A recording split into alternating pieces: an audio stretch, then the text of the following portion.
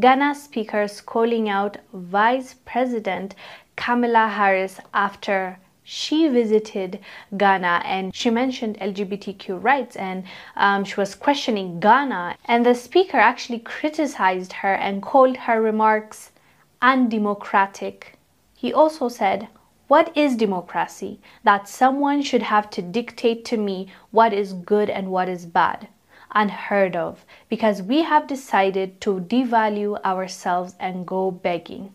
He also addressed the president of Ghana and he said, "This is a word to the president. There is no way he can intervene. Wait until we pass it. That is where you come in."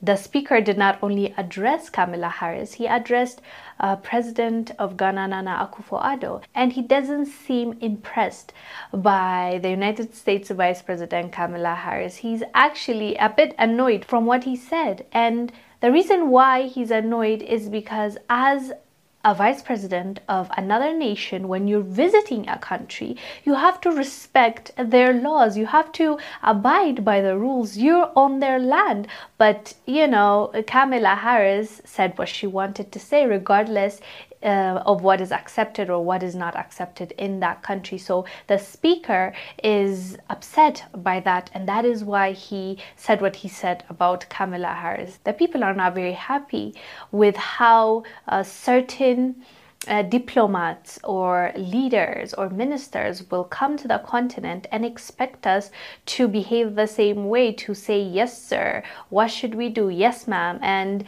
things are changing nowadays. It's not the same way as it used to be, and these nations were used to, especially the Western nations, were used to dictating how we lived our lives, and now things are changing and they don't know what to do themselves. Hence why we are seeing an influx of visitors, especially high-ranking officials, but Africans don't seem to be that impressed.